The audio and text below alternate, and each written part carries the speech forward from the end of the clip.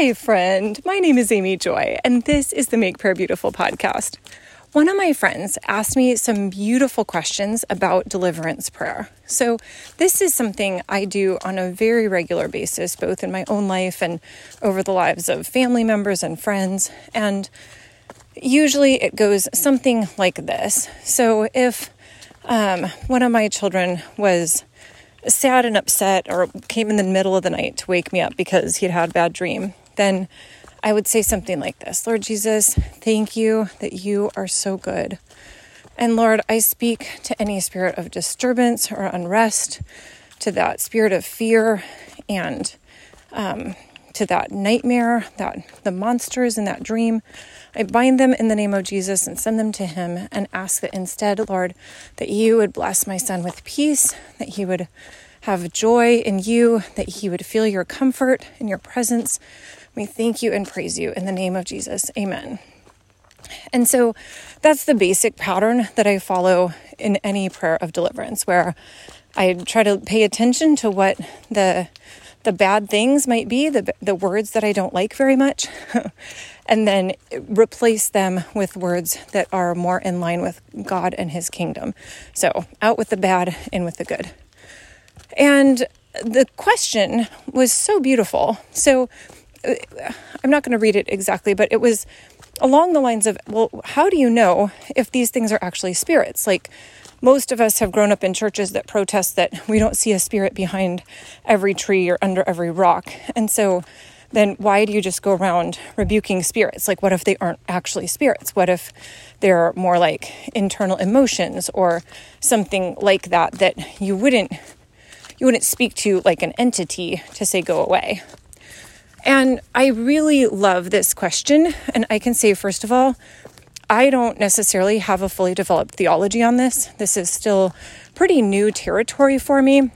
And so I feel like every time I pray these prayers aloud, for at least, especially when I first started praying them, I felt like I always had to give a disclaimer, like, I'm not actually sure entirely if I'm driving away a demon or if it's just like an internal emotion that I don't want.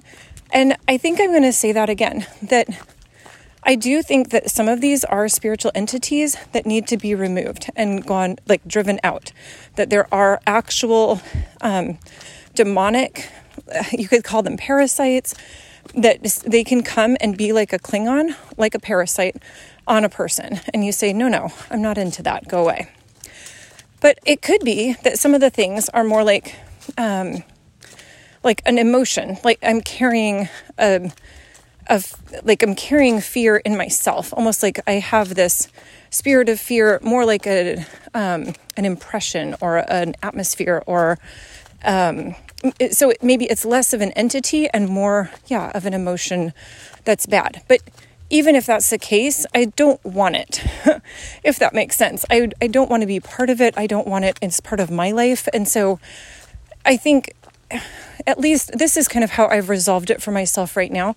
If something comes to mind that I don't want in my life when I'm praying a deliverance prayer, I say the name, whether it's an entity or whether it's more like an emotion, because I don't want to partner or agree with any of those things. And I feel like if I get to a place where I'm mentally analyzing all of the different bad things, the bad words that are coming to me, that I would get into a place of not walking by faith and trying to do it kind of according to a spreadsheet or a grid or something, as if it's my mind that's the thing that's determining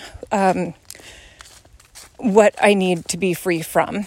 And so at least in this season, and it could be at some point that the Lord will change this and be like, okay, now here is the better, more thought out theological explanation, then I will welcome that when the time comes. But at the moment, it truly is kind of like a vomit of the bad and then an enormous gulp of the good. And part of this, I think, is also just learning to listen to the Lord's voice and being content with what he reveals. And, you would think, if somebody's having a bad dream, that the prayer would always be the same. Or like, it wouldn't be surprising if that was the case. But I feel like sometimes there's variation in terms of what it is that I'm supposed to bless my son with. Sometimes there's a variation in terms of what it is that the enemy is sending. And that's all fine. It's all good.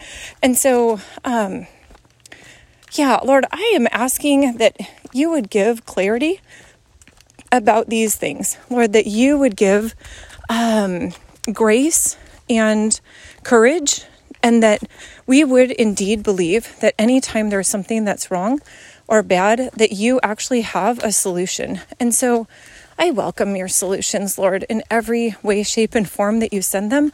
And I ask that you would continue to pour out your wisdom on us, and that we would be obedient to listen to your voice. Thank you, Jesus. Amen.